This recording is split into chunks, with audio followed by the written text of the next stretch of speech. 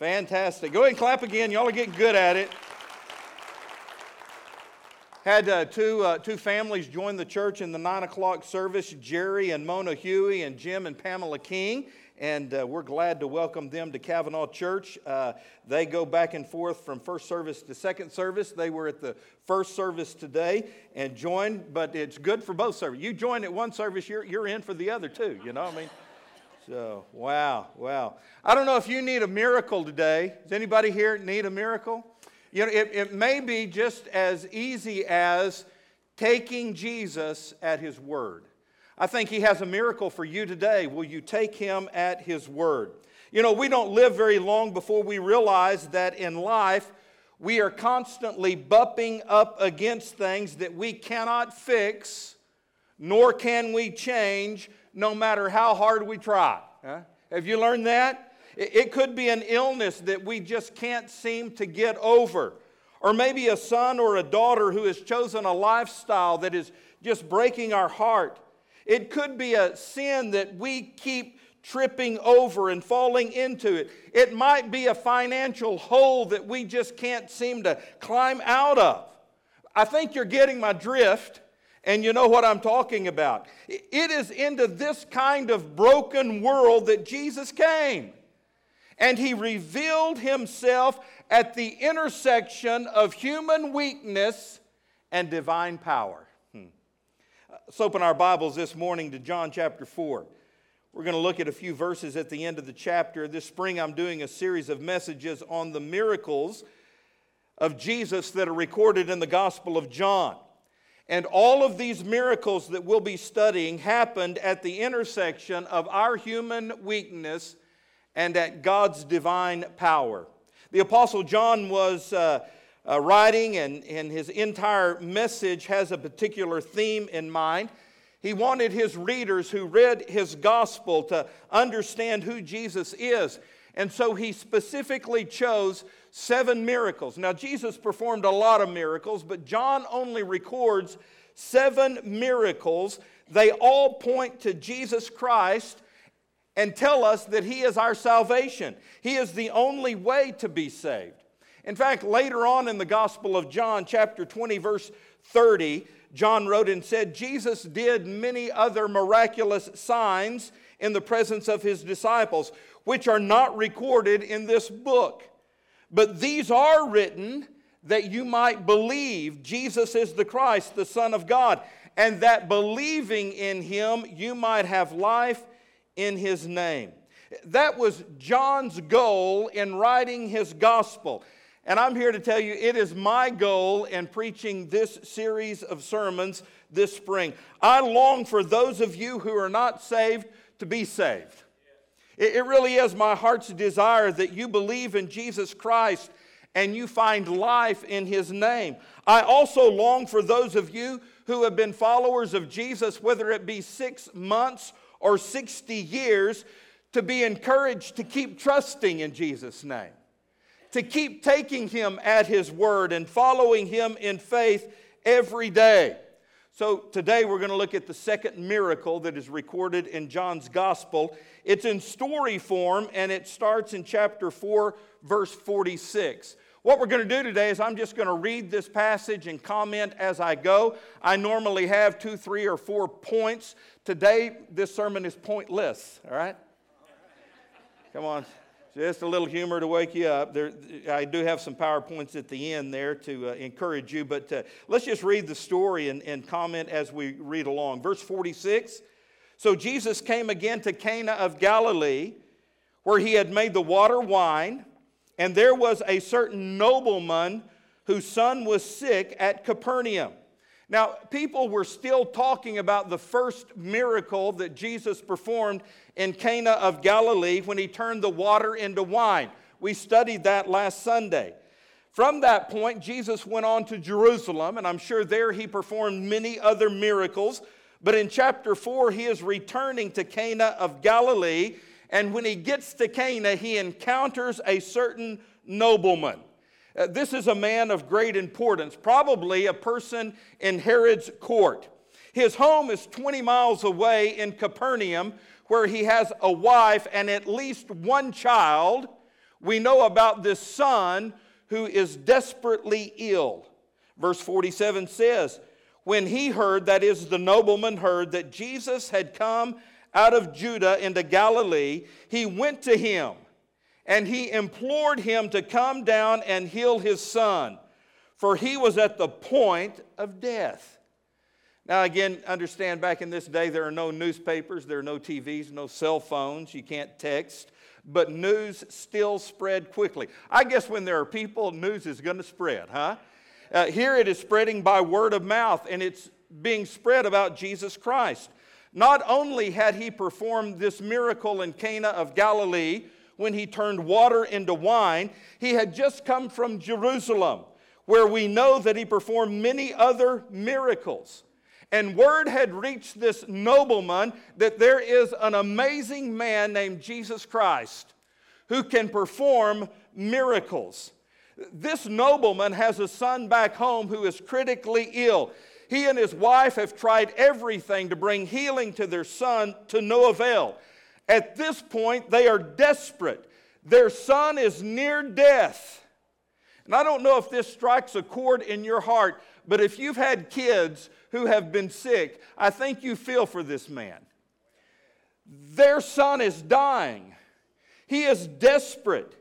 He's heard about this man who can perform miracles, and so he goes on a search for Jesus Christ. Literally, Jesus has become his last hope.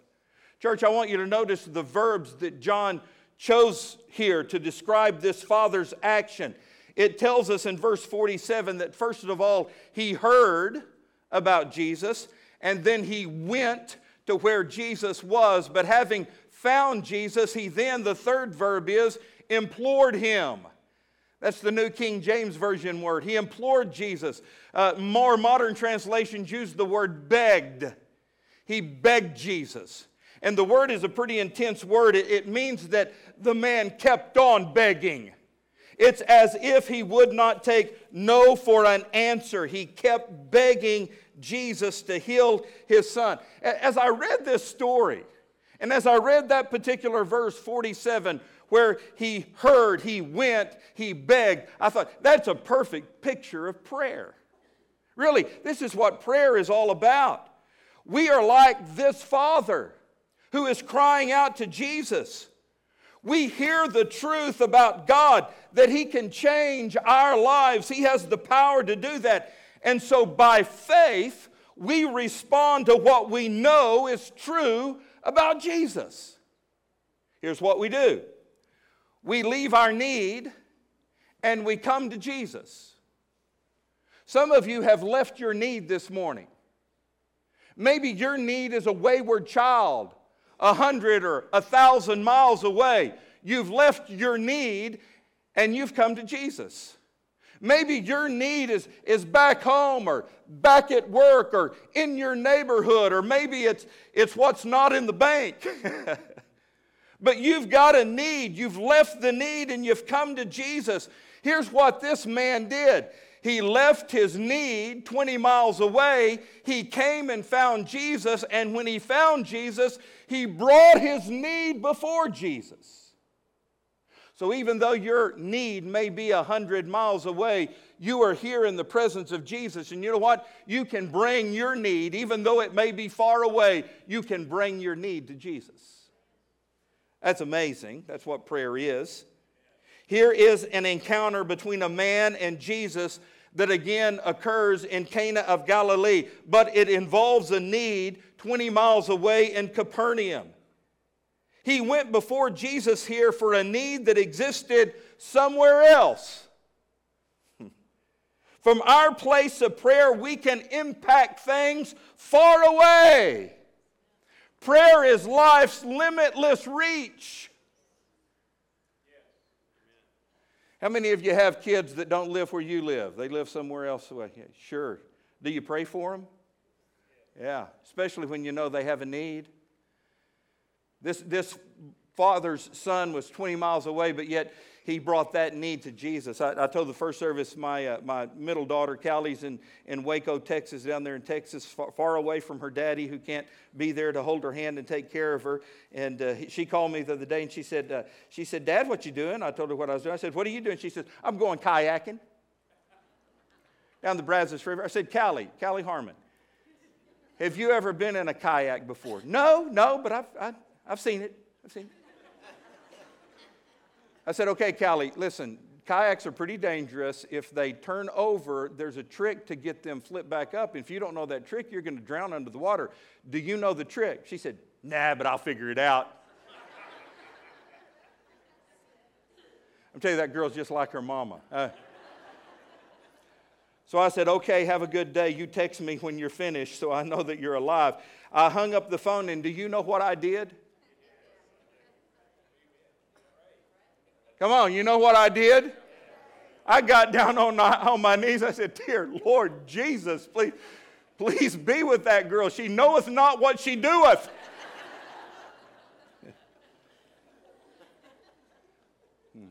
Let me tell you on a serious note, that's what you can do today.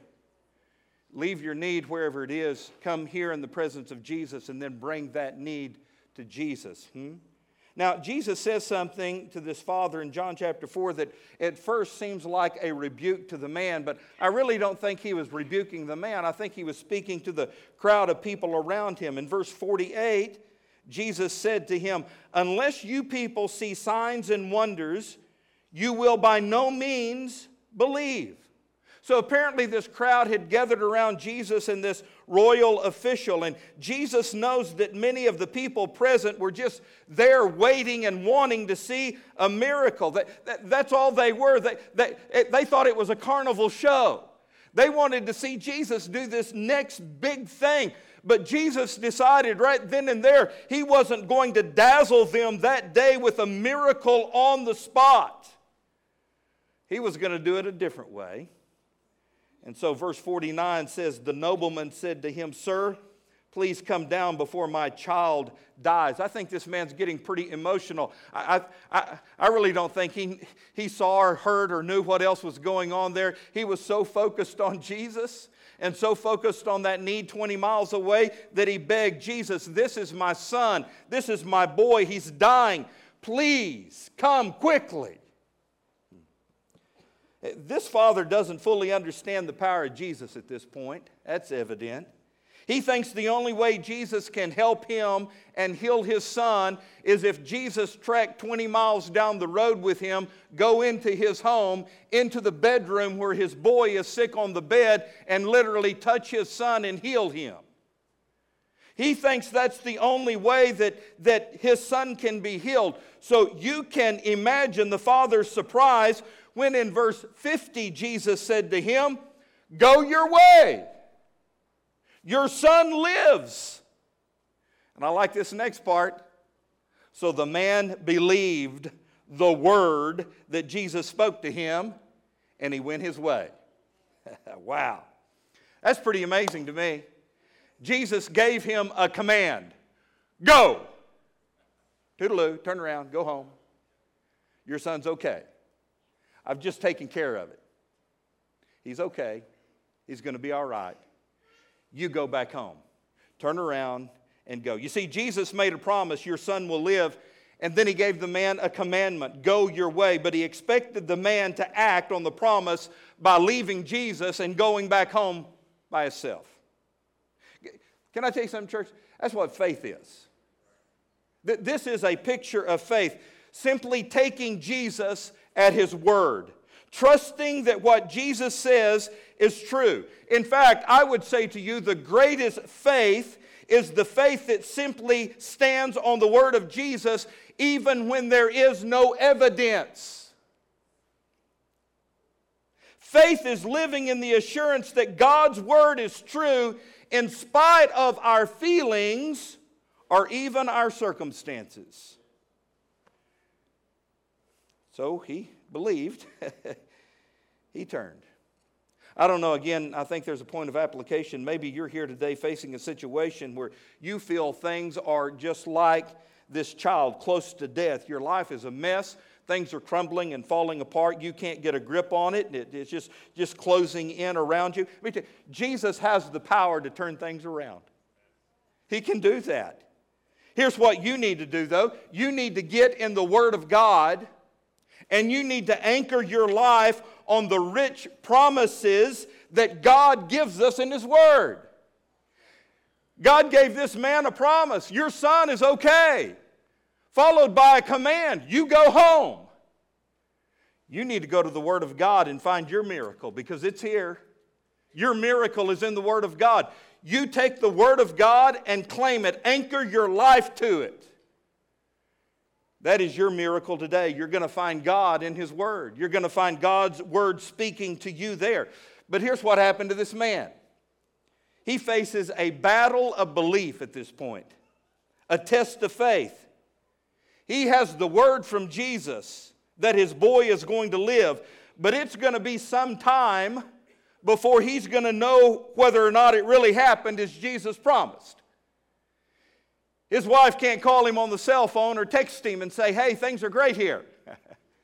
He's 20 miles away. It's going to take him the rest of the day and all night to get back home. And the only thing he has to rely on is this one word from Jesus. And that's it. I don't know. To me, that would be... I hate waiting. Don't you? Just waiting. I can't hardly imagine this guy walking home. What was he thinking about? That night, I'm sure it had to be the longest night of his life. I know what Jesus said to me. I know Jesus told me my son is going to be okay, but will he really be okay? Church, you and I will have our faith tested. It's going to happen. When you reach out and lay hold of a promise of God in His Word, we may not see the answer immediately. We're probably not going to. It's that waiting when our faith is tested. But the big question is this: can I do what this father did? Can I simply take Jesus at His word that everything is going to work out and everything is going to be okay, and I can just move on in peace? Well, verse 51 says, as he was now going down, his servants met him and told him, saying, your son lives. Okay, so the nobleman is on his way back home to Capernaum. He's met by an entourage of his servants who have great news for him. The boy's alive, he's living, he's doing great. The servants report exactly what Jesus said would happen. The boy's going to be okay. Everything's great. But this nobleman starts to put two and two together. Verse 52, he inquired of them the hour when he got better. And they said to him, yesterday at the 7th hour, the fever left him. So this papa's doing some math. He's doing some calculations. Verse 53a, so the father knew that it was at the same hour in which Jesus said to him, your son lives. Church, this is no coincidence. It happened the very moment that Jesus spoke the word. When Jesus said, go, your son lives, that's when he was healed. Can I tell you something? God's timing is always good. In fact, it's perfect. Again, verse 53, so the father knew that it was at the same hour in which Jesus said to him, your son lives, and he himself believed, and his whole household believed. I've tried to imagine this week this passage alive in my mind. I've tried to think it through and visually see this father actually running, and I don't think he walked any part of the way. I think he was running the whole way, running into his front yard, and his wife opening the door, and there she stands with their son. I don't know how old he was. I picture him as just a little kid, you know? And she's standing there with her son. The household staff is around them, and everybody's beaming. They're smiling from ear to ear. And I think the wife spoke first. Again, I'm just imagining this in my mind. I'm thinking she said, honey, you can't believe what's happened. I'm here to tell you a miracle has occurred. You know how sick our boy was. Well, he just kept getting worse. He couldn't get out of bed. His fever kept spiking. I was holding him, doing everything I could. We were attending him, but he just kept getting worse and worse. His breath was evading. I know he was about to die, but then yesterday, all of a sudden, a miracle happened. His eyes got bright. He got out of bed. He started playing. He said, "Mama, fix me something to eat. I'm hungry." She said, "Honey, this is the most amazing thing I have ever seen. And I'm so happy." I'm sure this nobleman, we'll call him Mr. Noble. I'm sure he was just smiling. He said, "Babe, I know. Because yesterday, I met Jesus. And he is just as amazing as we heard." Babe, the craziest thing, all he did was say, "Go on home. I've taken care of it." And so apparently, babe, long distance, Jesus healed our son. And it just took him one word to do it. And I'm here to tell you, honey, and I'm here to tell you, son, and I'm here to tell you, household staff, Jesus is real. He's the real deal. And I believe him. I believe he is the Son of God. And I'm placing my faith in him. And as they rejoiced and hugged, the wife placed her faith in Jesus. The son believed in Jesus. The entire household staff believed in Jesus. That's what it's all about. I mean, that's what Jesus wants. That's what John was after when he wrote this gospel. Jesus doesn't want people to just admire him, but he wants us to follow him and trust him and to give him our hearts. Jesus doesn't want people just to be amused by his power and his miracles, but he wants us to commit our all to him, to trust him with everything we have. Here again, church, a human need becomes a platform for God's power to be displayed. And as a result, there are numerous people who put their faith and their trust in Jesus Christ. Look at this last verse, verse 54. This was the second miraculous sign that Jesus performed, having come from Judah into Galilee. This is a miraculous sign. Yes, it is a miracle, but the miracle is pointing to a person. This miracle points back to Jesus, who through one word changed a family. See, Jesus is the hero. It's his word we need to be listening to. So, church, as I close my message this morning, here's what you need to know about Jesus. Just 5 things real quick. Number 1, his word is sure. This father only had one word from Jesus: "Go, your son lives." You and I have a Bible full of promises from God that are just as sure. So take Jesus at his word. Read it. Take it from him. It's true. It's sure. Jesus' word is sure. Number 2, his power is great. His power can do what you can't do for yourself. Jesus spoke a word to a despairing father in Cana, and immediately the son 20 miles away in Capernaum was healed. Listen, the God who spoke the world into existence from nothing can do some amazing things with just one word. He's that powerful. So take him at his word. Number 3, Jesus is the Lord of life. 3 times in this story, we see the words, "Your son lives." Your son lives. Your son lives. Now, how could Jesus do that? Well, it's because Jesus lives. He was crucified on a cross, buried in a tomb, but he didn't stay there. He lives today. He conquered death, hell, and the grave. He has the power to give life. He is the Lord of life. So if you need the miracle of life today, of new life, you trust in Jesus. Number 4, his timing is perfect. So just take him at his word.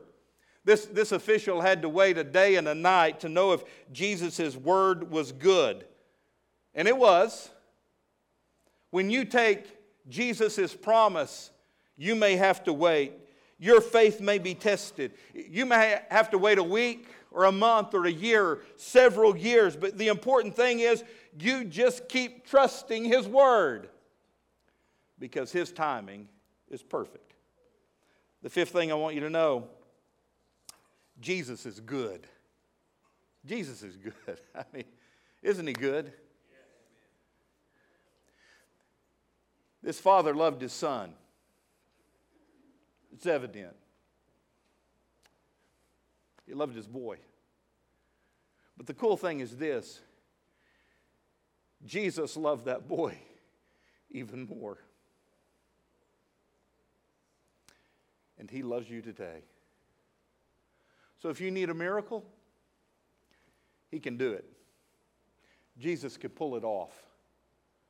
Just take Him at His word. Heavenly Father, I pray that we would do that this morning, that we would take You at Your word, that we would respond in faith. Lord, there's someone in this room who needs to come in faith today and receive You as Savior of their life. I pray that they would step out and come to the altar and receive Christ as their Savior. Lord, for the rest of us who just need to claim a promise today, we need You to work in our life. May we, like this Father, bring our need before You. And as he begged, may we come and beg and pray and ask You to take care of our need. Lord, I know there's no problem too big that You can't handle. So would You meet the needs of my friends today? I ask it in Jesus' name. Amen. Would you stand with heads bowed and eyes closed? I'm going to ask our baptismal candidates to go and prepare for the baptism, but I'm asking you to come right now and pray at the altar. If Jesus is speaking to you, would you come? Come and pray.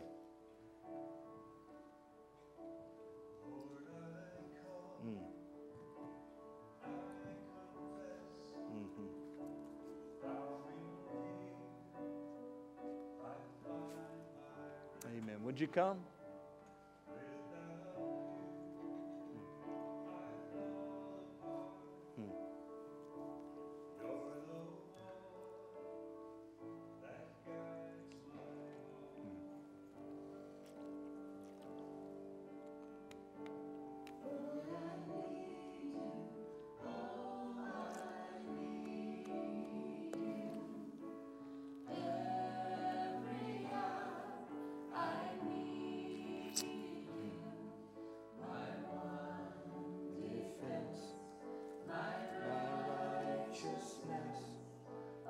God.